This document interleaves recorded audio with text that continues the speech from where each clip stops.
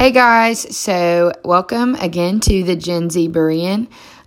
This episode's going to be pretty short and sweet, I hope, but it's just my personal testimony so that I can let people get to know who I am and understand why I do what I do, and really just like the heart behind this podcast, I guess. So starting off, I grew up in quote unquote a Christian home. We went to church, was very active in the church. My dad has a seminary degree, so there was no lack of biblical knowledge in my home. I knew the stories, I knew scripture. I could quote the gospel, I could do creation to Christ in 5 minutes and like all the things. And I was in a very, very good youth group growing up.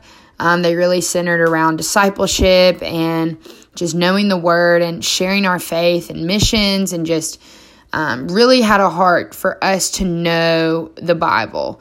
So I grew up really being able to discern the word and to learn it and to, oftentimes I think about Paul, like I wasn't like persecuting Christians or anything, but he grew up, a Hebrew of Hebrews, as he says it, a Pharisee, according to the law, blameless, So I really look back on my childhood, and I think, I just think religion is really what I think about. And I knew that if I was going to be a part of this youth group and a part of my family, that I was going to have to be a Christian. I mean, it was just the thing that you did. And so in my head, I don't think I ever said this in my head, but subconsciously I was like, if I'm going to be a Christian, I'm going to be the best one. Like, I can't do anything halfway. It's just not in my personality. It's either 0 or 100, most like at all times. So I knew that I had to be all in about this thing. Well, the problem was I was all in every aspect of the outside. So I had said the salvation prayer. I had been baptized. I would share the gospel with people in Walmart, just lead worship on Wednesdays and do all the things that I knew I was supposed to do, because that was what a Christian was supposed to do. I was obsessed with getting things right and doing the list and doing the things, and but I had no grasp on the gospel of Jesus Christ at all. I mean, I was so good at just submerging myself in the Christian duties that I knew were required of me. But I had no concept of repentance, of grace, of being like Christ, of obeying his word out of a love for him. All the things that come along with having a relationship with Christ were not present in my heart. So that religious lifestyle, I will say, lasted until I was about 16 or 17 years old. And about the middle of my high school, I really just got to a point where I was like, dude, screw this. I was so tired. I was so annoyed with just trying to keep up. I couldn't keep up, and I didn't have the gospel. I didn't have a regenerated heart. I continued to say the salvation prayer over and over again in hopes that one time it would work and it would click and I would know him. And everything would be fine, and that just it wasn't working, truly, because the Holy Spirit had not given me a new heart. And so in no way am I blaming the Holy Spirit for that. However, I believed that it was up to me, and that me repeating a salvation prayer was going to give me new life. And, truthfully, that's just not biblical. So, but I didn't know that. And so when I finally walked away, like I said, I'm all or nothing. So I was like, if I'm not going to be a Christian, then I'm going to be everything that the world is, and I'm going to enjoy it. Because I still had a grasp in my head of hell being a real place and heaven being a real place. So I really had this prideful, ignorant mindset that if I was going to end up in hell, then it better be freaking worth it in this life, of just I'm going to indulge in all of my passions and pleasures to the full extent of them, because I wasn't going to follow Christ. I was going to do what I wanted to do. So I did that until the end of my high school years. I went to college, and I get to college and just, again, continue to do whatever my heart desires. And I think because I kept so busy in college, I was on the soccer team, I was doing music, I had regular classes, I was constantly going in college. And because of this, I don't think I ever gave myself 5 minutes to really look at my heart and my situation and see the depths of just how miserable I was. And so when I got home for the summer, after my first year of college, I was really just like reflecting. I was back at my parents' house. I just signed a lease on a house with some teammates. And I was like, I don't know, I was at the house every day. Really just looking at my life in the first year of school, and the Lord really began to just stir my heart, and I was looking back on the year and just thinking like, man, what a waste, and not that my schooling was a waste or that the music was a waste, because I truly did enjoy those.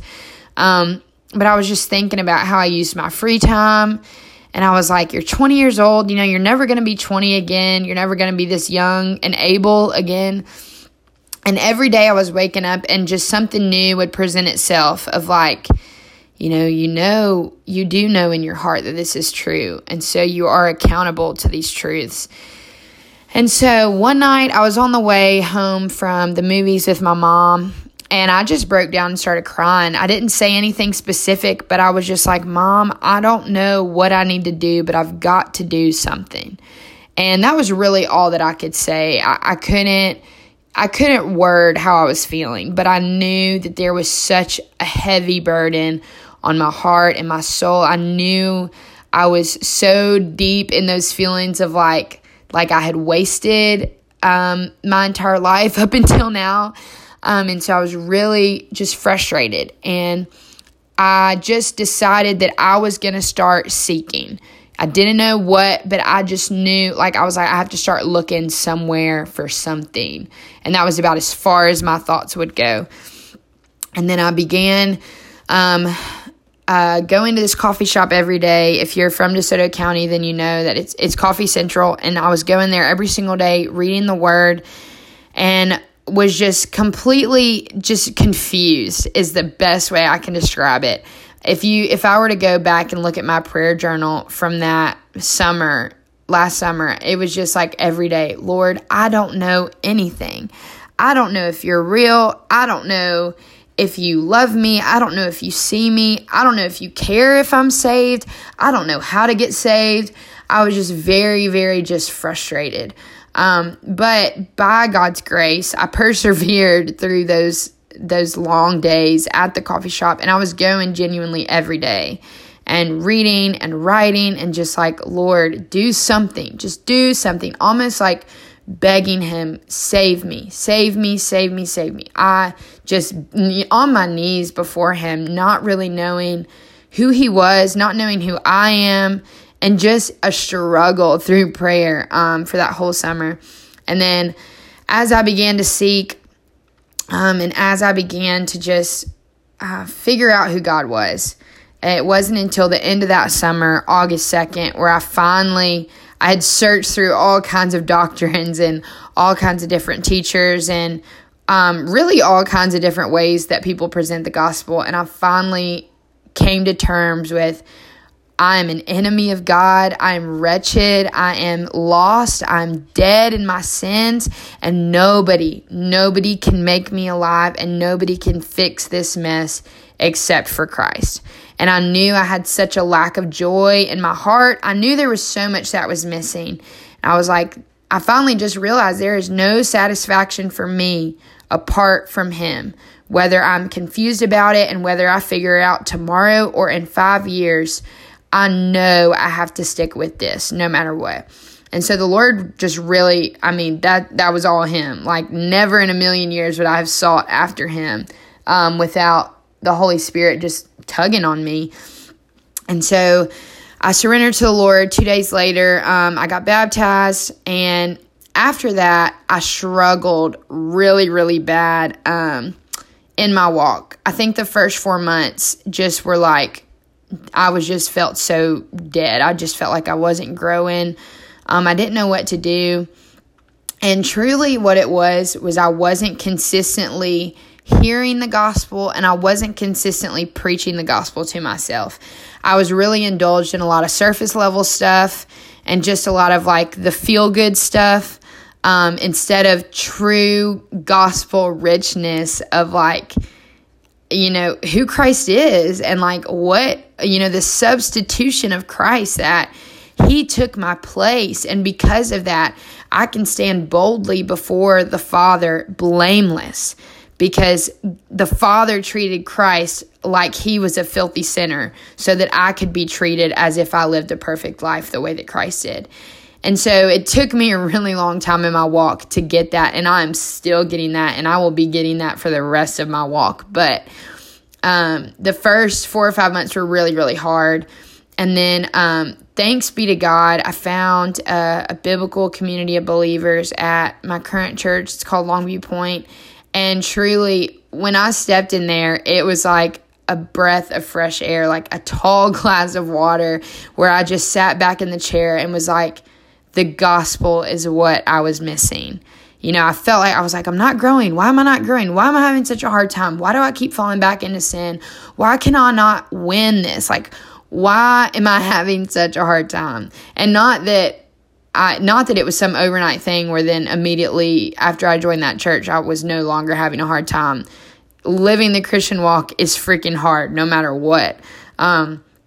But I was like, there's something so beautiful and rich about biblical community united under the truth of the gospel and God's grace alone. And so since then, my goal really has been, yes, to know God in his fullness, but to know him rightly and to know him accurately, and to read my Bible with a right view of God and with a right view of myself. Because I don't even remember who said the quote, but I love it. But it says, in order to love God intimately, we have to know him accurately.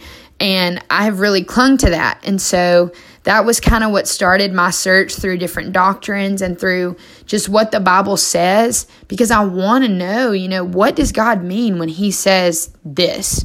And like, I know I'm not going to figure everything out, but we're people of the book, and I want to be a woman of the book and of God's word, and I want to seek him out in all that he is. And in our generation, we really, really care about knowing a lot about anything. I mean, if you like working out, you know, you want to know a lot about that. If you like teaching, you want to know everything you can to be the best teacher you can be.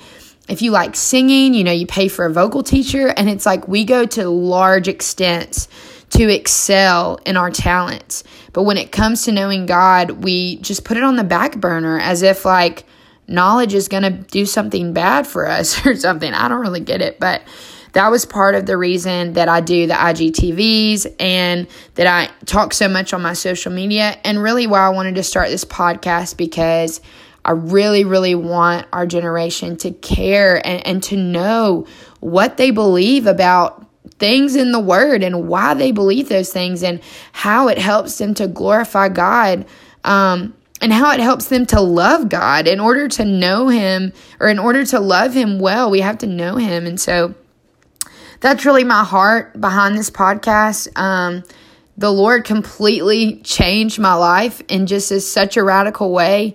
And because of that, I want every aspect of my life to reflect him and to glorify him, even through I'm such a sinner, and I have so much that could hinder the gospel, but I cannot stop. You know, none of us can stop sharing our faith. None of us can stop persevering in the gospel. So I really hope this podcast can be a place where I learn and where the people that listen learn, and where we can just dig in the scriptures and not be afraid to disagree, and not be afraid to ask questions, and especially not be afraid to just say, you know, I don't know, because God in his fullness is so beyond my finite mind that I may never get this. So that's my story. That's what Christ has done in me. And I don't know, let's learn together. Thanks for listening.